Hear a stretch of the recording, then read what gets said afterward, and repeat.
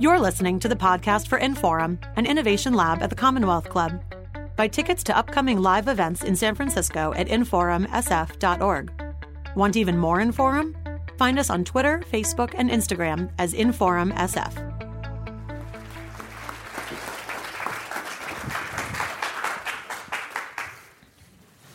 Hello, and welcome to tonight's program at Inforum at the Commonwealth Club. As Crystal mentioned, I'm Meg Duwadi. I'm one of your Inforum Advisory Board members, and we're very pleased to welcome back best-selling author Bill Burnett. Bill is a designer, he's a Stanford professor, and he's a co-author of Designing Your Work Life, How to Thrive and Change and Find Happiness at Work. And spoiler alert, it's in the nonfiction section. So Bill, thanks for joining us tonight. You're welcome. So let's kick things off. To start, it might be helpful for the audience to define design thinking. So what does that mean? How did you come to be a designer? And how does designing and design thinking relate to your work at Stanford? Wow. That's actually three questions. Let me start with, I was a confused young kid in high school, thought I liked physics. I grew up in Boston, ended up at Stanford. Turns out I sucked at physics. But there was this really cool design program where we took engineering and art and anthropology and psychology and put it all together. And that was originally what we called human-centered design. About 2006, David Kelly, our senior professor, created this thing called the D School, the design school. It's not actually a school. He named it that just because the B School calls it a B School, and so we thought that'd be fun. And we like to poke fun at the B School. And then we started doing this human-centered design thing we call design thinking, because it really is a way of solving problems, not just for designers, but in general, solving complicated problems that involve humans, and where the solutions aren't really clear when you start, and you don't really know where you're going. So you have to just build a lot of stuff to figure out what's this new to the world future that you're trying to do. So I run the undergraduate and graduate program in design. A phenomenal woman, Sarah Stein Greenberg, runs the D School, where we teach everybody design thinking. But in my program, you can get a degree to learn how to do this design thinking, to do design for products, for services, for experiences. Been to Disneyland? Best experience design on the planet. Even standing in line, everything is designed. It's actually designed so that when you leave the park, you have no money left in your wallet. But you don't care because it's the happiest place on earth. So design thinking is for those kinds of problems. We do engineering in my group too, and then engineering is great. If you have a lot of data and you want to build a bridge, engineering's awesome. If you went to business school and you learned business thinking, then you're optimizing business decisions. You were doing in the investment finance world until a little while ago. We found out he's redesigning his work life in the green room. So in business, you're optimizing decisions based on some figure of merit, profitability or forecasts or something. And in design, we're trying to optimize this new to the world future. And it seemed pretty obvious to Dave and I. Again, Dave apologizes for not being here. It's a family emergency. When we're thinking about, what do we want to do next in our lives? Originally, we were talking to our senior students, and they were like, we don't know how to launch. We don't know how to get jobs. They're smart, but they're not. They're not very savvy, Stanford students. They all live on campus. They call it a bubble. They don't really know what the world is like. And moreover, people are sort of, will jobs be meaningful? Will I learn something? Will I have an impact? And it seems like designing that is a pretty interesting problem. So we just started applying design principles of prototyping and empathy and being mindful of the process, but having a bias to action. We started applying that to people's lives, and it turns out to be pretty effective. The first book, Designing Your Life, came out in 2016 and did pretty well. And the editors at Knopf, who's amazing, Vicki Wilson, said, okay, I want another book. And we said, well, we got a bunch of different ideas. And one was on the future of work, which we ended up doing. One was on retirement. How many people are thinking about their encore career? Right? Yeah, so like if you're in your 50s and 60s and, the first career was okay and now you're thinking of, I'm not going to just retire. I mean, we may be in a time when people live to be a healthy 80, 90, 100 years old. You're not just going to golf for 30 years, right? You want to do something with your life. So a book on retirement, a book on work. I wanted to do Designing Your Life Together, a book on relationships. But our very pithy New York editor said, you boys don't know anything about relationships.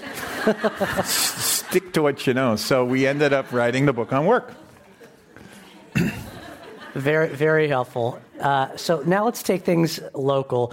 The workplace seems to be changing faster than ever before, and particularly in the Bay Area. Do you think design thinking has helped to spark any new trends? Oh, absolutely. When I'm just doing the design thinking thing for companies, I do exec ed programs for companies.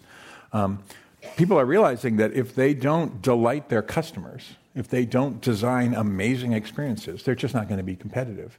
I was at Apple for 7 years, and Apple kind of sets the bar, I think, for design of products and experiences and services. And now everybody's expecting, well, it's got to be that good or better. So I think there's a design revolution going on across Silicon Valley. Venture capitalists now employ designers. A wonderful woman, Irene Au, is she here? I don't think so.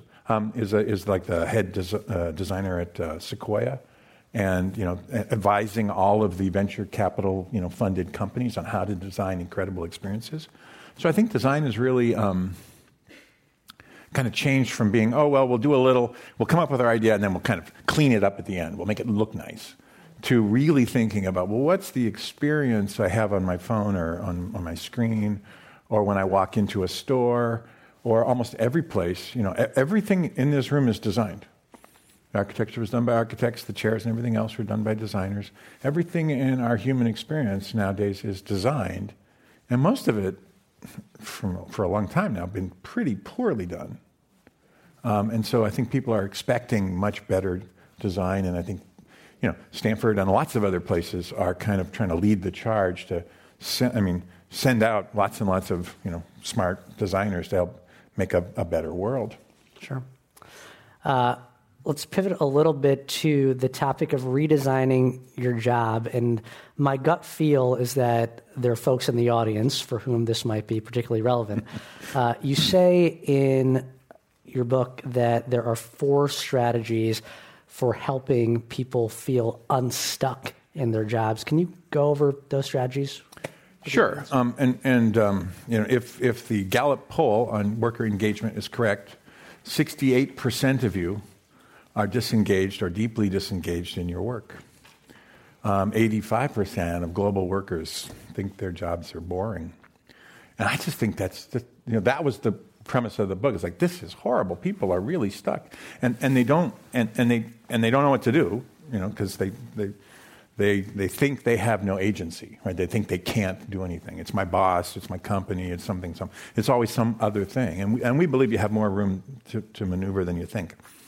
So one of the premises in the book is don't resign. And quitting a job is actually pretty traumatic. Redesign. You can redesign in place. And there's sort of 4 strategies in order of, easier to a more serious redesign. Part of it, one strategy is just, reframe. How many people have been in a job that they liked, and then something changed? Company got bought, got a new boss, had a reorganization or something, and all of a sudden the thing you like, you don't like anymore. Well, what happened? The framework you're working in changed. And now you either need to figure out a new reason to come to work, or you're going to be stuck and, kind of victimized by the change. And so, part of what designers do is figure out a better question. And the reframe is always about finding a new why. I used to come to work for this, but that's not the only reason. Your organization has lots of different things it's doing. Is there a new why? Can I find another why and then re-engage and re-enlist? So one is I don't want to make it sound like, oh, it's just, make lemon out of lemonades. Lemons are sour and bitter and they suck, and if there's no sugar, you can't make lemonade. But you can reframe. There's an example of a guy in the book whose company was happy. He was working in an aerospace company doing quality assurance. And the company got bought by a private equity firm. And, they always say, oh, nothing's going to change. And then, of course, everything changed, and the whole culture went to hell. And all the senior guys got a buyout, but he was stuck. But he had a very ill child, a kid who needed lots and lots of medical attention, had an autoimmune disease, and so he needed the insurance, and this was before Obamacare, so he couldn't leave. There's no chance. I mean, now you have to figure out a new why. Okay, everything changed, but how do I do this? Okay, well, if I'm coming to work for my son, that can be a noble cause. And I don't want to be a victim, so how do I find a way to figure out in this organization what's new that I could learn? So he reframed. You can remodel. A basic remodel is, there's 10 things in my job. I do 7 of them really well. The other 3 I'm not very good at. Can I find a way to literally remodel the job and reconstruct it so that I can add more value? And of course, you always put this in the terms that the organization cares about. You say, boss, I'd like to add more value. I'm really good at these 7 things. I'm not very good at these other 3 things. I think Cynthia would be awesome to do those other things. Let's have her, let's see if we could redesign, remodel this job. A reinvent is a little bit trickier because you got to that's where you sort of go from. Now, a relocate. A relocate is I'm going to go from finance to marketing. Mm-hmm. And maybe some of my skills are transferable, maybe they're not. But I can find a place in the organization that I can relocate to. And then a reinvent is I probably got to go back to school. But the trick here is, look, if you're working in any reasonable sized company and you've had some success, you've got a massive social network and social capital there. The way you actually find jobs in the world isn't by going online or any of that stuff. None of that works. The online hit rate is 2 to 5%. You can how many people have sent out hundreds of resumes and never gotten an answer back from the online monster? It's a giant waste of time, and it makes you feel bad, right? Because I sent 100 resumes and I got nothing back. I must really suck. No, you don't suck at all. It's the system that sucks. The way people find jobs is they find them through informal networks. Where's your most powerful informal network? At the company you work in. So the opportunity to either, reimagine the job or relocate or reinvent it or retrain to get another job inside the same organization where you have all this social capital is so much more effective than just, take this job and shove it and walking out the door, pissed off, and then starting the job search. It's not fair, but you are 6 times more likely to be called for an interview if you have a job than if you don't. The day after you quit and the day before when you still had the job, you're the exact same human being, but there's a bias in the world that says, Bill doesn't have a job. There must be something wrong with him. I think I'll look at those other candidates first. And so you really want to be strategic if you decide you can't, reinvent, relocate, redesign or retrain yourself. If it does come time to quit, you've got to be very strategic about how you do it. Sure. And Bill, you also talk about 3 types of overwhelm as a noun in the workplace. And all this time, I only thought there was 1. So what are they? How do we deal with them?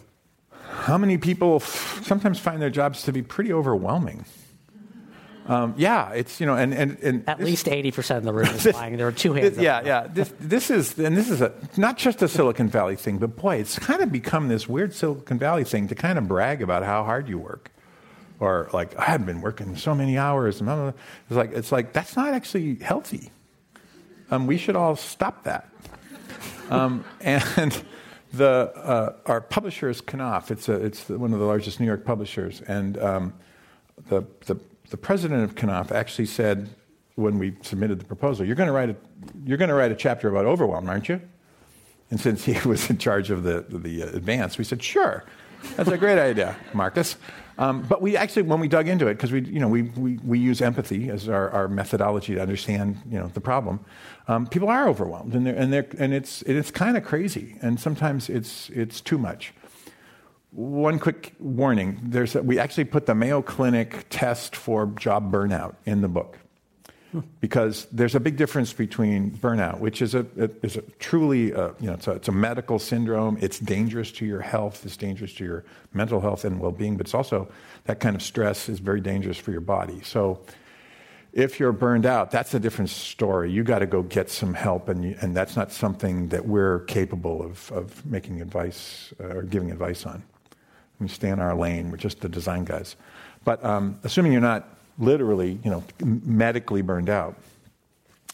There's Hydra, happy, and hyper overwhelm. Hydra is the nine-headed beast. Your job was fine, and then Debbie quit, and then they gave you all the Debbie stuff to do, and then John quit, and they gave you all the John stuff to do, and now you're doing 3 jobs, and it's just crazy. There's too many things to do. Or you're reporting to too many different people. Or you have to collect information from 5 different groups, and they're always late, and you're always struggling to just get the stuff done.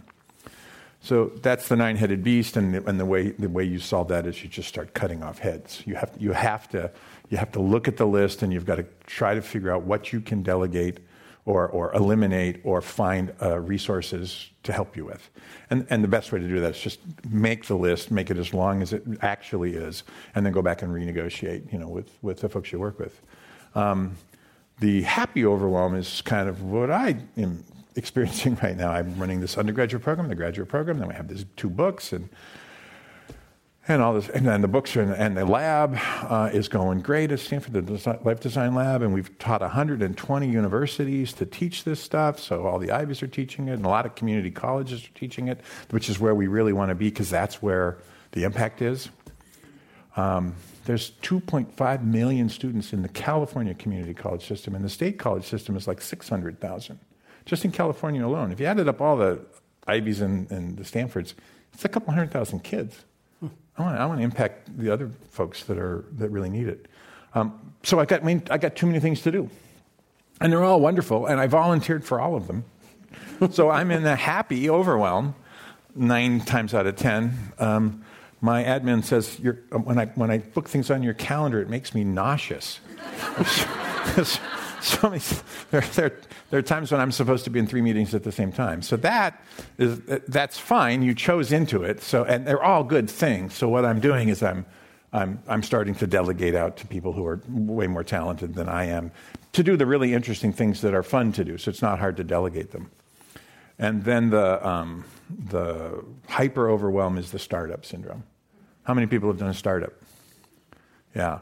So again, you choose it. But and you have just recently chosen to start a startup. Circa 9 days, I'll report back. Yeah. And that's again, that's a situation where the first step in our process is accept. You accept, okay, I'm going to do this. It's going to be overwhelming. What I'm going to do is negotiate with my friends and family, to make sure that I manage at least a certain amount of time for the things that have to be done. And everything else, you just don't do it. Dave had a friend who called up all his friends and said, I'm doing a startup, and I made a short list of people that I'm going to actually pay attention to while I'm doing this, and none of you made the list. So I'll call you in 3 years, and we'll see how it goes. Again, when you choose to do a startup, you're heading into this hyper overwhelm. It's flying the plane while you're trying to build it. It's all these other analogies. So that one you just have to manage by choosing into the thing you decide to do. Sure. Let's talk a little bit about employee-employer relationships. So it seems like it was every year, now almost every month, a new survey comes out saying how much employees hate their employers. How can someone navigate unhappiness in the workplace, specifically regarding their supervisors, in a successful way? Yeah, here's my favorite statistic. I think it might have been a Gallup again. 25% of American workers would give up their next raise if you would fire their boss. 25% of American workers would pay you to fire their boss. Now, what's interesting is that many bosses answered that same survey the same way, right? So people are just people, and bosses, and and these hierarchical structures and stuff. But it's also true, like you mentioned at the very beginning. Work is changing fast, and our jobs are changing quickly. Some of that's scary, some of that's interesting, right? Well, don't you hope you're doing something 10 years from now that you can't even imagine doing, and it's even cooler than what you're doing now? I mean, I've been teaching at Stanford for a while. 20 years ago, if one of my students had said, "Hey, I think I want to go get a job in AI or machine learning," I would go, "That doesn't exist. That field does not exist yet. You can't do it." And now everybody wants to do it. So, given that jobs are changing faster and that people are spending 3 to 5 years in a job, not 20 years in a job, we have to be responsible for our own development. And I think modern talent management people that I've been talking to, and Dave and I have been talking to, are saying, yeah, we want to empower people to do stuff, but we're not here to design their job progression. It's not like the old days. We'll give you resources, but you've got to tell us what you want to learn. You've got to tell us how you want to contribute. And so there's a bunch of psychological research. Our stuff. By the way, I teach at Stanford. It's a research school. I'm not allowed to just make stuff up. And I'm in the engineering school, not economics, so I really can't just make stuff up. So we try to be research-based. And there's a whole, Edward Dietschy and Richard Ryan and some other psychologists have been studying this thing they call social determination theory, or social determinate theory, which is about how we are intrinsically motivated creatures. We're motivated around autonomy, relatedness, and connectedness. We want to, or competency. We want to get better at stuff because we just like to get better at stuff. We want to do stuff with other people, and we want to be autonomous. We want to have autonomy to decide how we work. You don't need your boss to give you those things. You have those things. In fact, the fundamental study that started this whole way of thinking is they would bring two groups of people in and give them a puzzle to solve, because people like to solve puzzles. And one group, they'd just say, "We're going to time you to see how well you do." And the other group would say, "We're going to pay you $100. The group that paid $100 always underperforms the group that just does it for fun. If you try to pay people for an intrinsically motivated, intrinsic motivation, it lowers their performance. And so you have the ability to get more competent, work across teams and work with people that you enjoy, and to create some autonomy in your own role. And I think if you go back to your boss, and your boss goes back to his boss and his boss and his boss or her boss, and say, this is how I want to show up in this organization. These are the things I think I can contribute. It's kind of hard to say no. You're listening to a podcast of Inforum, an innovation lab at the Commonwealth Club. Support our podcast and find out about upcoming live events in San Francisco at inforumsf.org. So we know in the workplace we can control our attitude, we can control our productivity, and a bunch of other factors. But what do we do about the things that we can't control, like a team that's unsupportive, like office politics? How can design thinking help us navigate some of those tricky situations? Well, it's not magical thinking, and just like the warning, if you believe you're in a really a difficult burnout situation, get that assessed, get help. If you're in a toxic workplace, if there's rampant, sexism or racism or ageism or whatever, or you're working for people that are who you don't think are ethical or are not motivated, to be the kind of people you want to work with, you deserve better. Get the hell out. Don't put yourself in a situation where people are being abusive. You may have to negotiate how you leave and make sure that you still have safety and security and a paycheck and all that stuff. But don't stay in a place that's just evil. The rest, we make a distinction. There's a couple of kind of problems you can't solve. One we call a gravity problem. Can't solve gravity. Dave is a bicyclist, and he keeps complaining that gravity gets harder and harder the older he gets to get up hills. And I go, Dave, it's just gravity. It's not a problem; it's a circumstance. And some things are just gravity problems. One of the things we've been doing the research.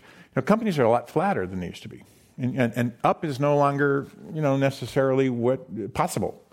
If the company is flatter and there's a whole bunch of people waiting to be directors, it may be that you're never going to be a director in this organization because there's too many people in line and the company doesn't work that way anymore. So some stuff you just have to accept and then work around. And then the anchor problem situation is where you say, well, the only way I can be happy is to get something that I want that I can't have. The anchor is, I have to be a director, or I have to have, this solution to my problem. And that one is more straightforward. You just get rid of the bad solution, reframe, and brainstorm up a whole bunch of other ways that you can be happy. And going up isn't necessarily all it's stacked up to be. And is it a zero-sum game between satisfaction, money, and purpose in a job? It's never a zero-sum game. Be careful. It's the work-life balance thing. There's a big debunking in the first book. It's like, and this one is the money versus meaning. I can work for money or meaning.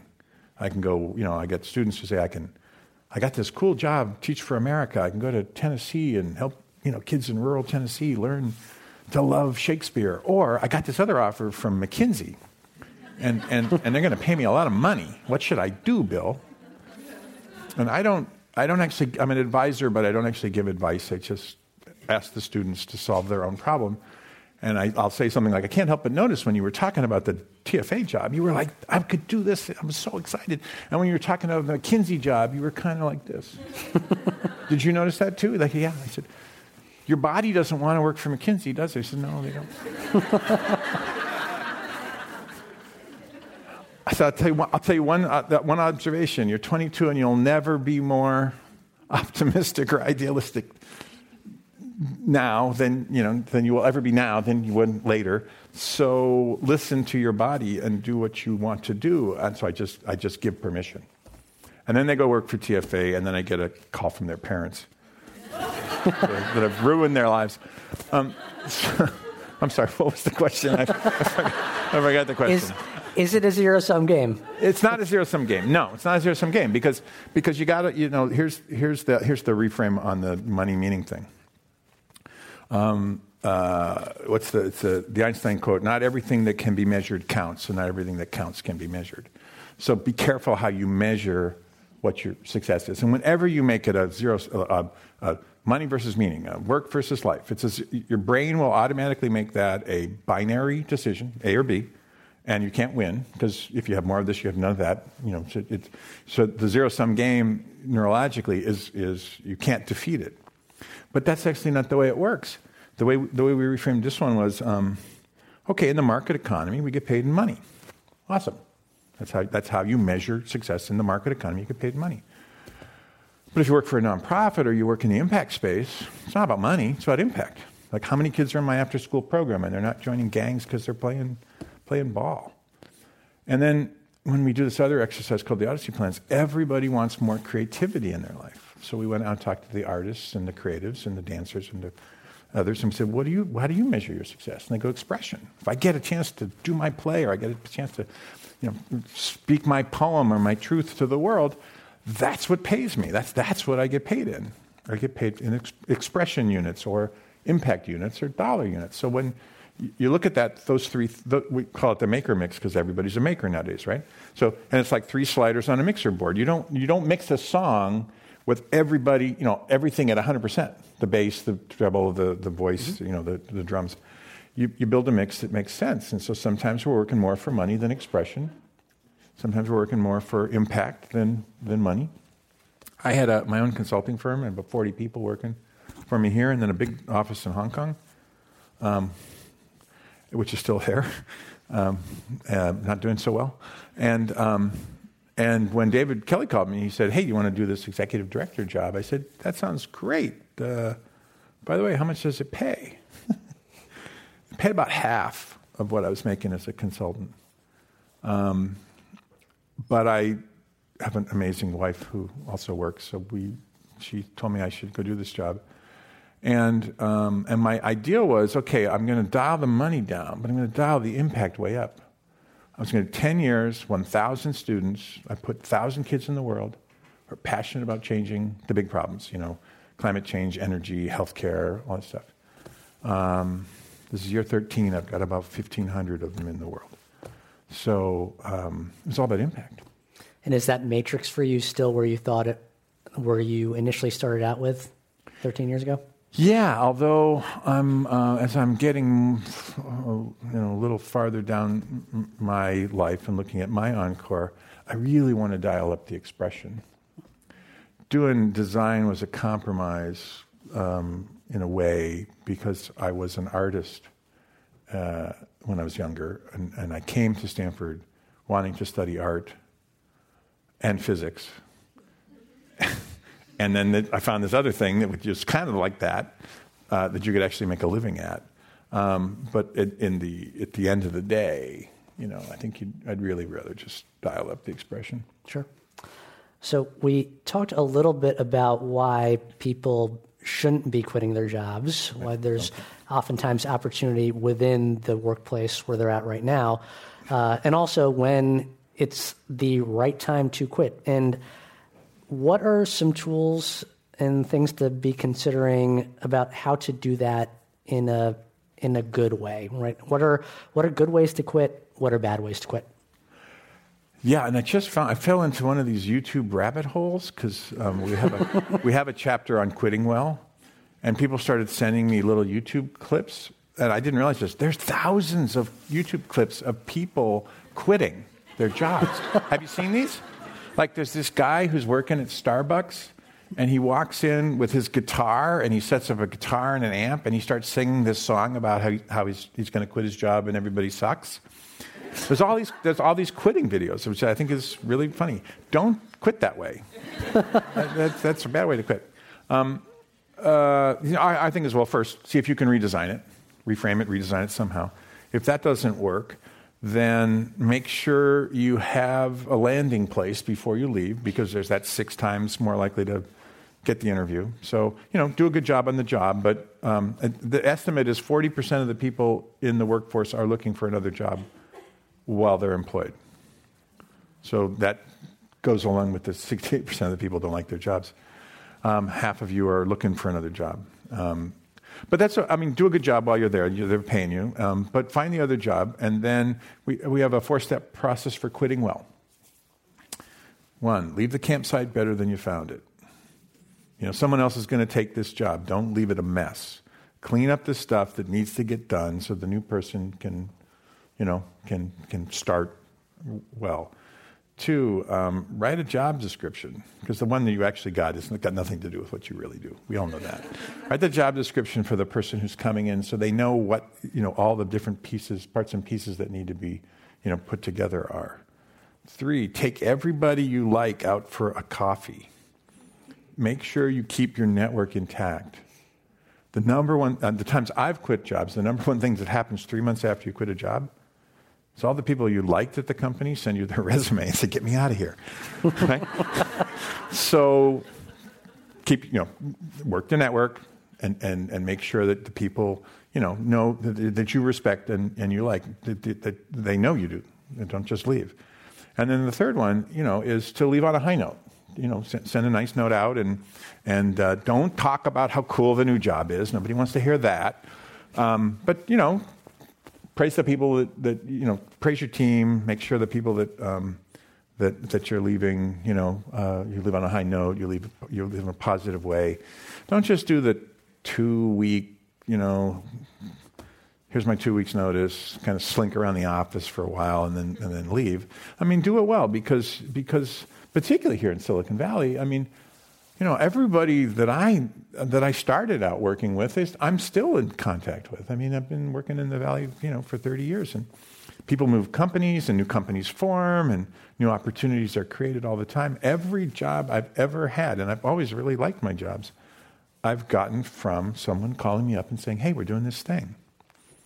So keep, clean up the mess. Write the job description so the new person can succeed. They'll love you, by the way, for that. They'll just think you're the best person ever. Keep your network, build your, reconnect your network to make sure when you leave, people know you like them. And then, leave on a high note. Send a nice letter out to everybody. And for the 40% of the audience that is looking for a new job right now, any design thinking tips for them? 8 out of 10 jobs are never listed. Depends a little bit on your field, but 8 out of 10 jobs are never listed. And right now, the Valley, particularly around here, is booming. I think we're short like 20 or 30,000 technical people in the Valley, and not just coders, but people who can do project management and anything to get projects done. And so the good jobs will be found. Paradoxically, we say if you want to find a job, don't look for the job, look for the story. Call people up, look them up on LinkedIn. Hey, I just looked you up on LinkedIn. It said you were at UBS, but now I hear you're at this new startup. Can we have coffee? I'd love to hear about it. I'm not looking for a job. I'm just looking for his story. He's probably eager to tell me his story because he's all excited about his new thing. But lots of people are. I mean, the basic approach is, hey, I looked you up on LinkedIn, or a friend told me about you. We have something in common. I think you're awesome. I bet you think you're awesome. Can I buy you coffee and you'll tell me how awesome you are? Trust me, if you do that 8 to 10 times, what happens is you become visible in this informal network of people who are handing jobs around, looking for people to fill spots. You become visible. And you start talking like an insider in that domain of things that you're deeply curious about. So curiosity, storytelling. And then stuff starts to happen. But the trick is you can't be pretending to want my story and then show up with a resume or something like that. You really have to just be curious. Because once you're in the network of people who are exchanging these informal jobs, and once they're aware of you, that's where things happen. There's a story in the book. I had a very, very, very shy student. She was incredibly introverted, and she said, I can't call anybody and have coffee with them. No one's going to talk to me. I'm just a student. And I said, well, you have to, because it's an assignment. And to help you get started, here's a list of things. It's the Stanford Alumni Mentoring Network, and these are people who've kind of put their emails up, and they're willing to talk to you. So here's the line you put in the subject line. Here's how you do it. She was so nervous that she wouldn't get the assignment done that she sent out 12 inquiries and got 12 yeses. I'd love to have coffee with you, Debbie. And she's like, what do I do now? I said, well, you started it. You're going to have 12 coffees. And I think it was the 8th or 9th coffee, she met a woman who just thought she was an amazing young woman and said, I think you would be fantastic in an opportunity that I'm going to create because I've just met you. Would you like to work here? And she did. So it works. So thinking a little bit more about the gig economy, which employs many people, particularly in the Bay Area, how can the gig worker succeed using design thinking? Are these same principles applicable to these folks? Yeah, actually even more so, because if you're a gig worker, you're basically an entrepreneur. You are designing your job every day. And one of the things in the books, I insist we actually teach a real design tool, tools that designers use. And in this case, last book it was mind mapping, and this one it's called a journey map, or a customer journey. And designers use this all the time for everything from how do you get a good MRI scan to what's it like to order food at Chipotle. So if you want to beat the gig economy at its own game, you've got to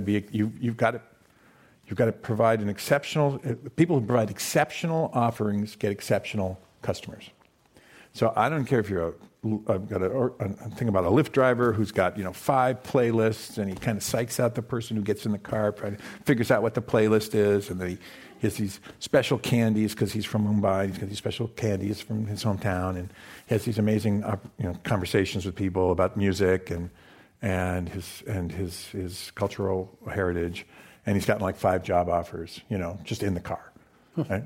Or people who the example we use for how do you design a customer journey is a lot of people I meet who do want to quit their jobs want to do something where it's in the gig economy, but they want to be a coach, like a personal coach, or they want to be a trainer, or they want to do something like that. And so it's a woman in the book who's a trainer, but trainers are trainers, and it's not that easy to make a living at it.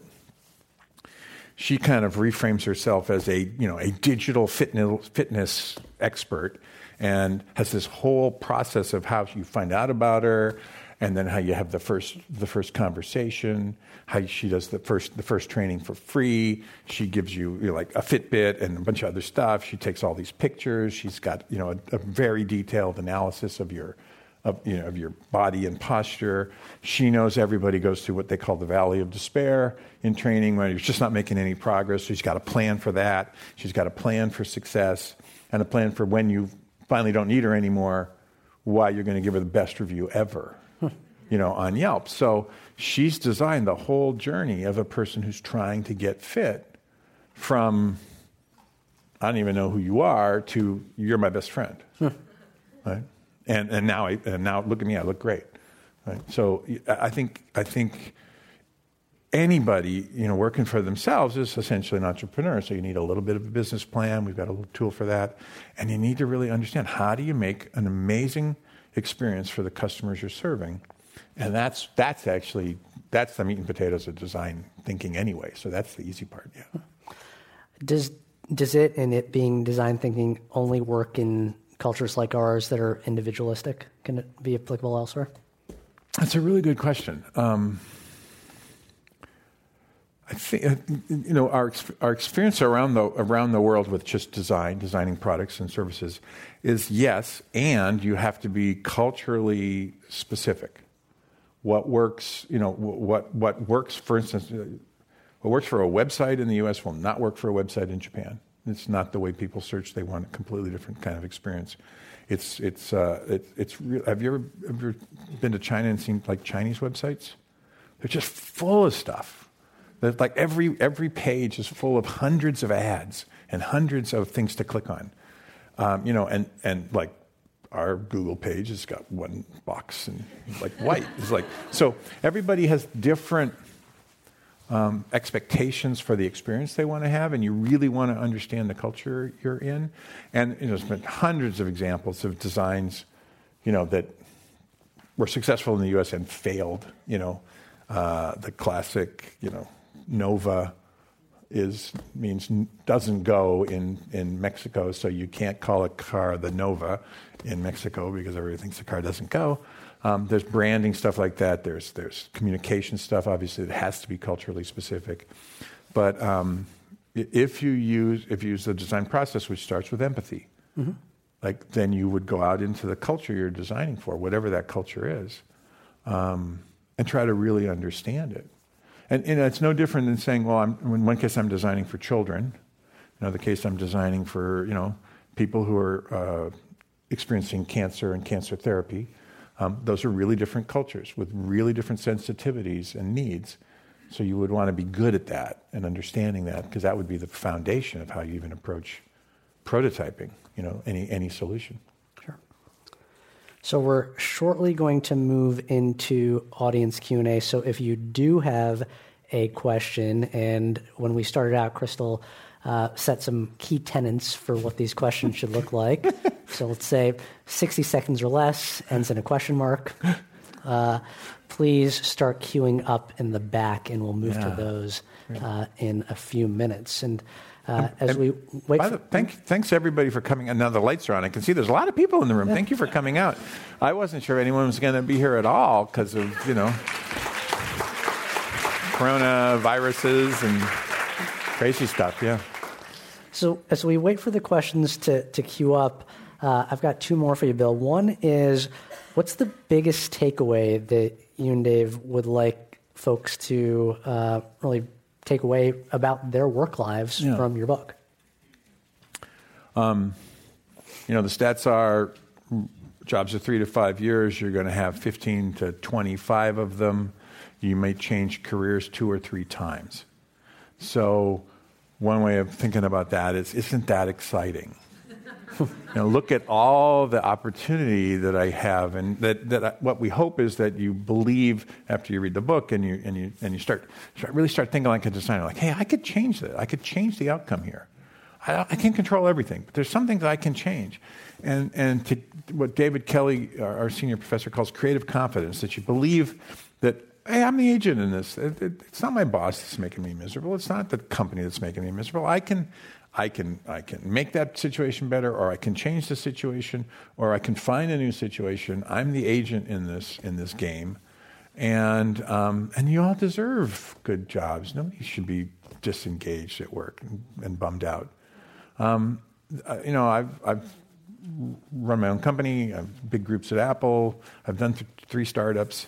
There's no such thing as a bad employee. There's just bad fits. You're just in the wrong place. And somewhere in the universe of what you know how to do, there's a place that would think you were awesome.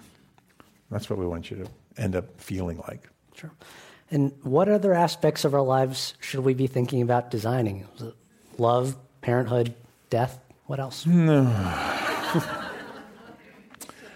I did propose designing your afterlife as a potential title. I'm an existential atheist, and Dave is a born-again Christian, so we have some different opinions on that.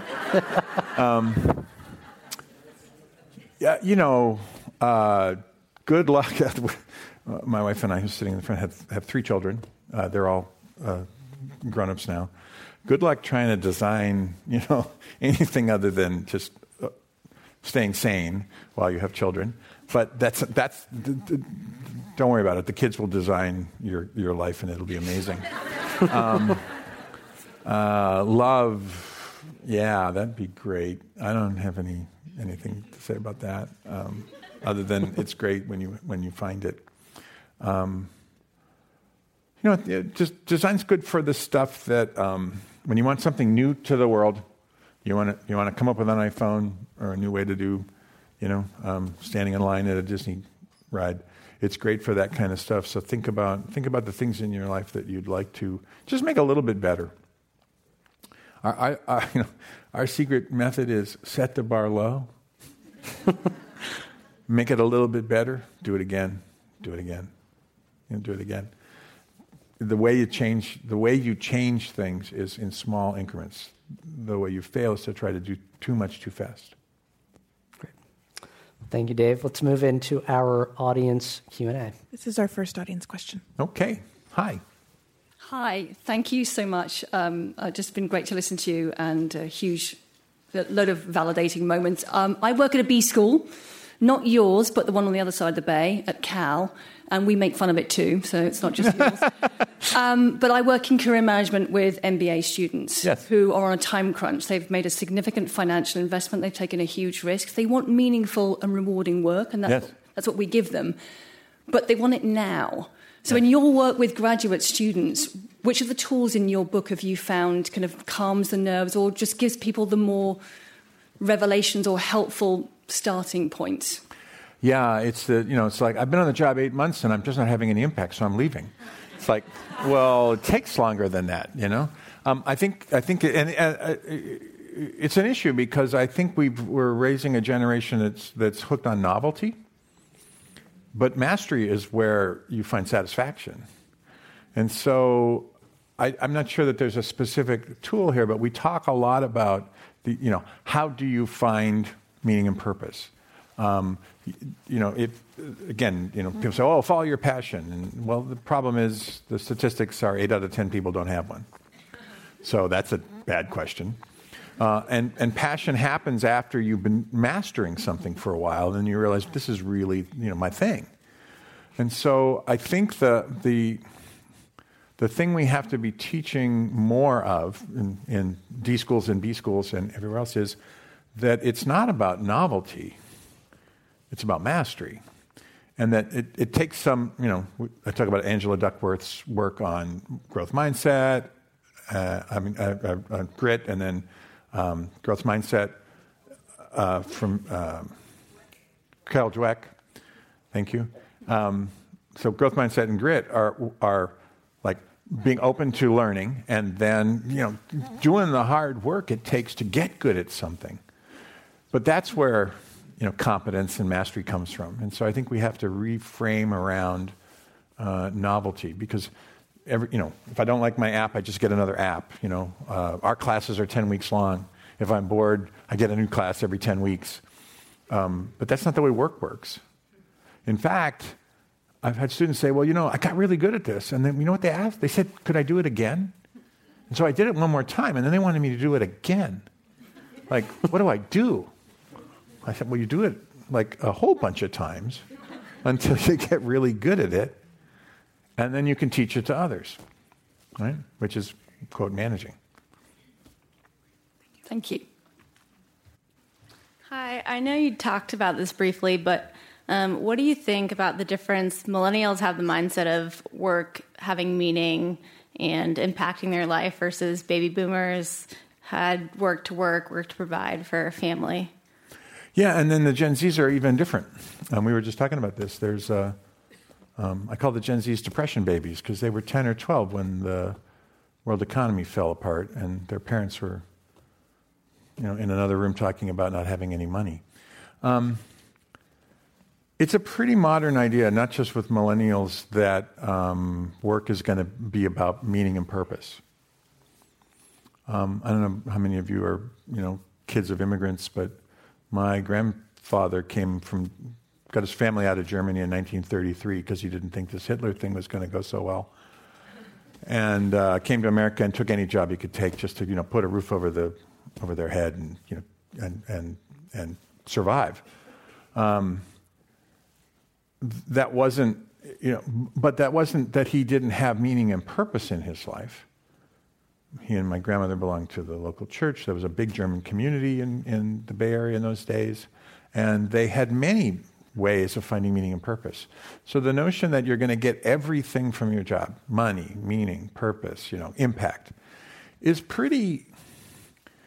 It's great if you can engineer it, and you can engineer and design it to some extent, but I would be careful about over-investing too much in the notion that the job will be everything, because the job's going to change a lot, and you're going to change. And you may find that there's some things you want to do for impact or purpose that you don't want to do for money. Right? I mean, if there's an inner artist in you, do you really want to work on the market's terms, or do you want to do your art? If you see a problem in your community, homelessness, kids not having health and exercise or whatever, and you want to attack that problem, do it for the pure impact. You're not going to make any money at it. That doesn't mean it's not important. That's why I said you got to know what you're measuring for. Measure the job for money. Measure impact. You may have impact on the job. I mean, I took a 50% pay cut. I have way more impact now than I've ever had, probably in anything else I've ever done.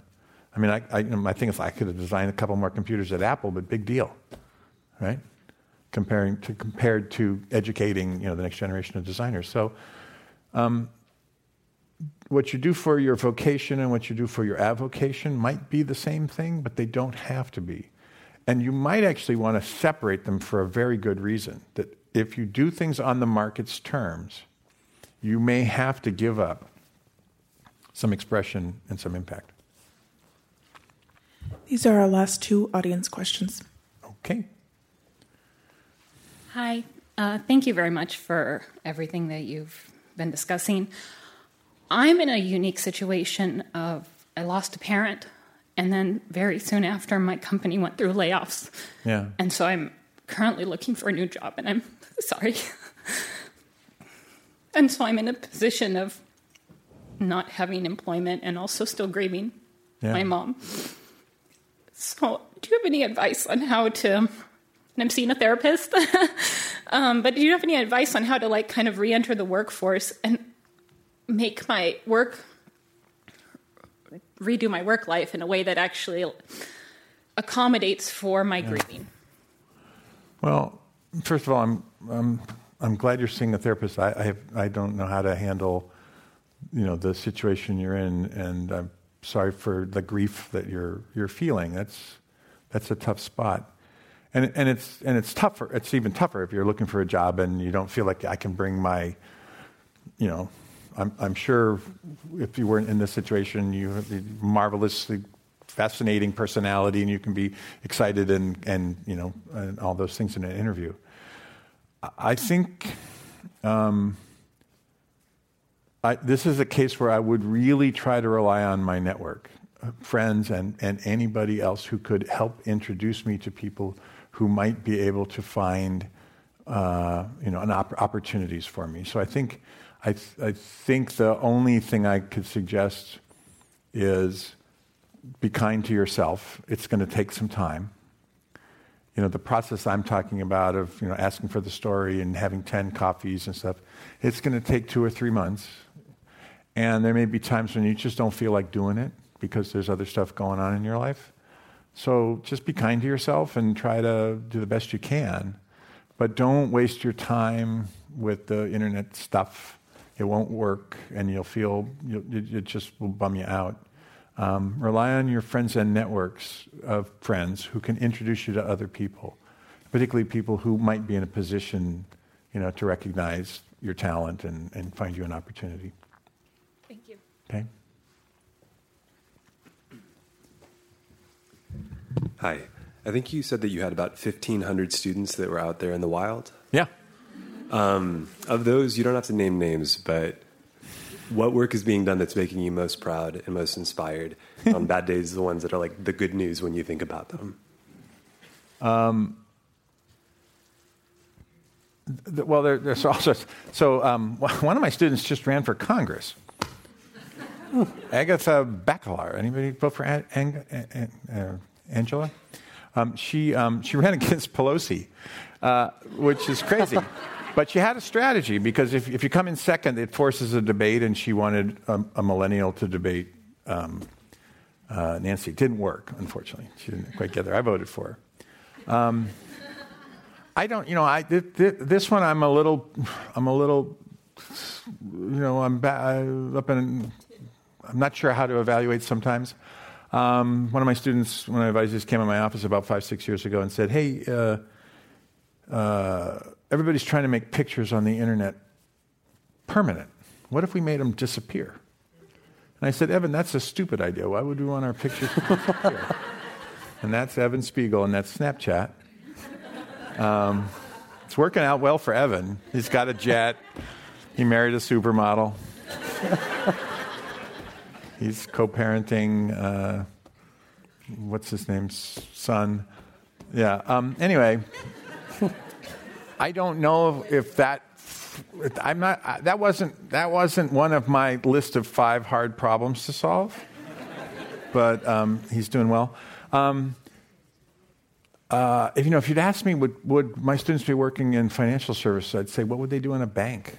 But Capital One just redesigned the whole banking experience, and it now looks like it's a cross between a makerspace and a Starbucks, and it doesn't even feel like a bank. And that was Jennifer Lopez, one of my students, not the singer, but another. I have a Jennifer Lopez and I have a Danica Patrick. Danica is actually at Waymo reinventing, transportation, which I think is amazing. So they're all over the place doing stuff, and particularly.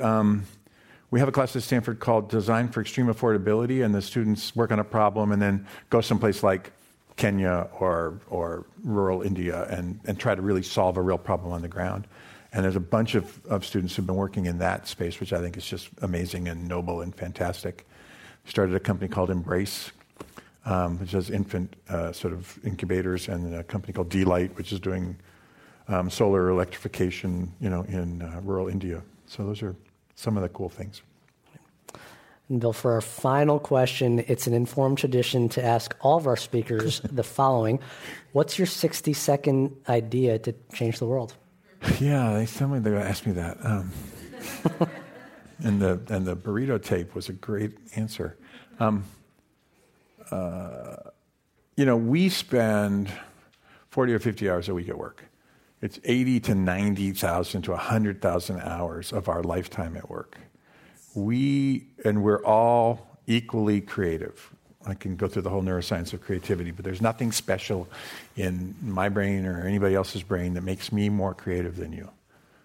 So what my 60-second thing is like, we need to redesign the workplace to be a humane and creative place. We need to be in a position where people who are going to spend 100,000 hours of their lives don't get up on Monday morning and go, oh shit, I got to go to work, and don't come home Friday and need 3 martinis to get over the experience.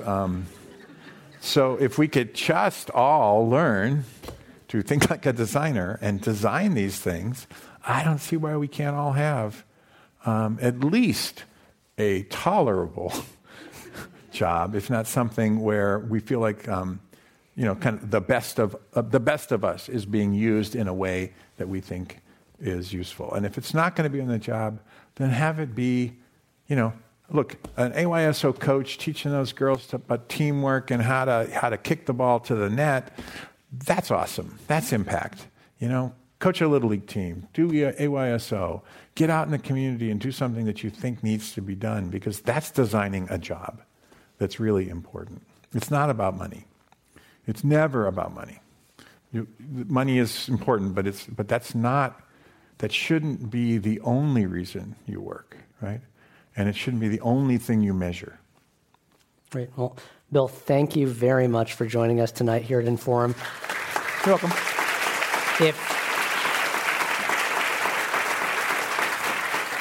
If you can, please join Bill in the lounge immediately following for a book signing of Designing Your Work Life. And I think we've got some copies of Designing Your Life as well. I'm Meg Duwadi, and have a good night. Thanks, everyone. Thank you. Hey, thanks a lot. Thank you.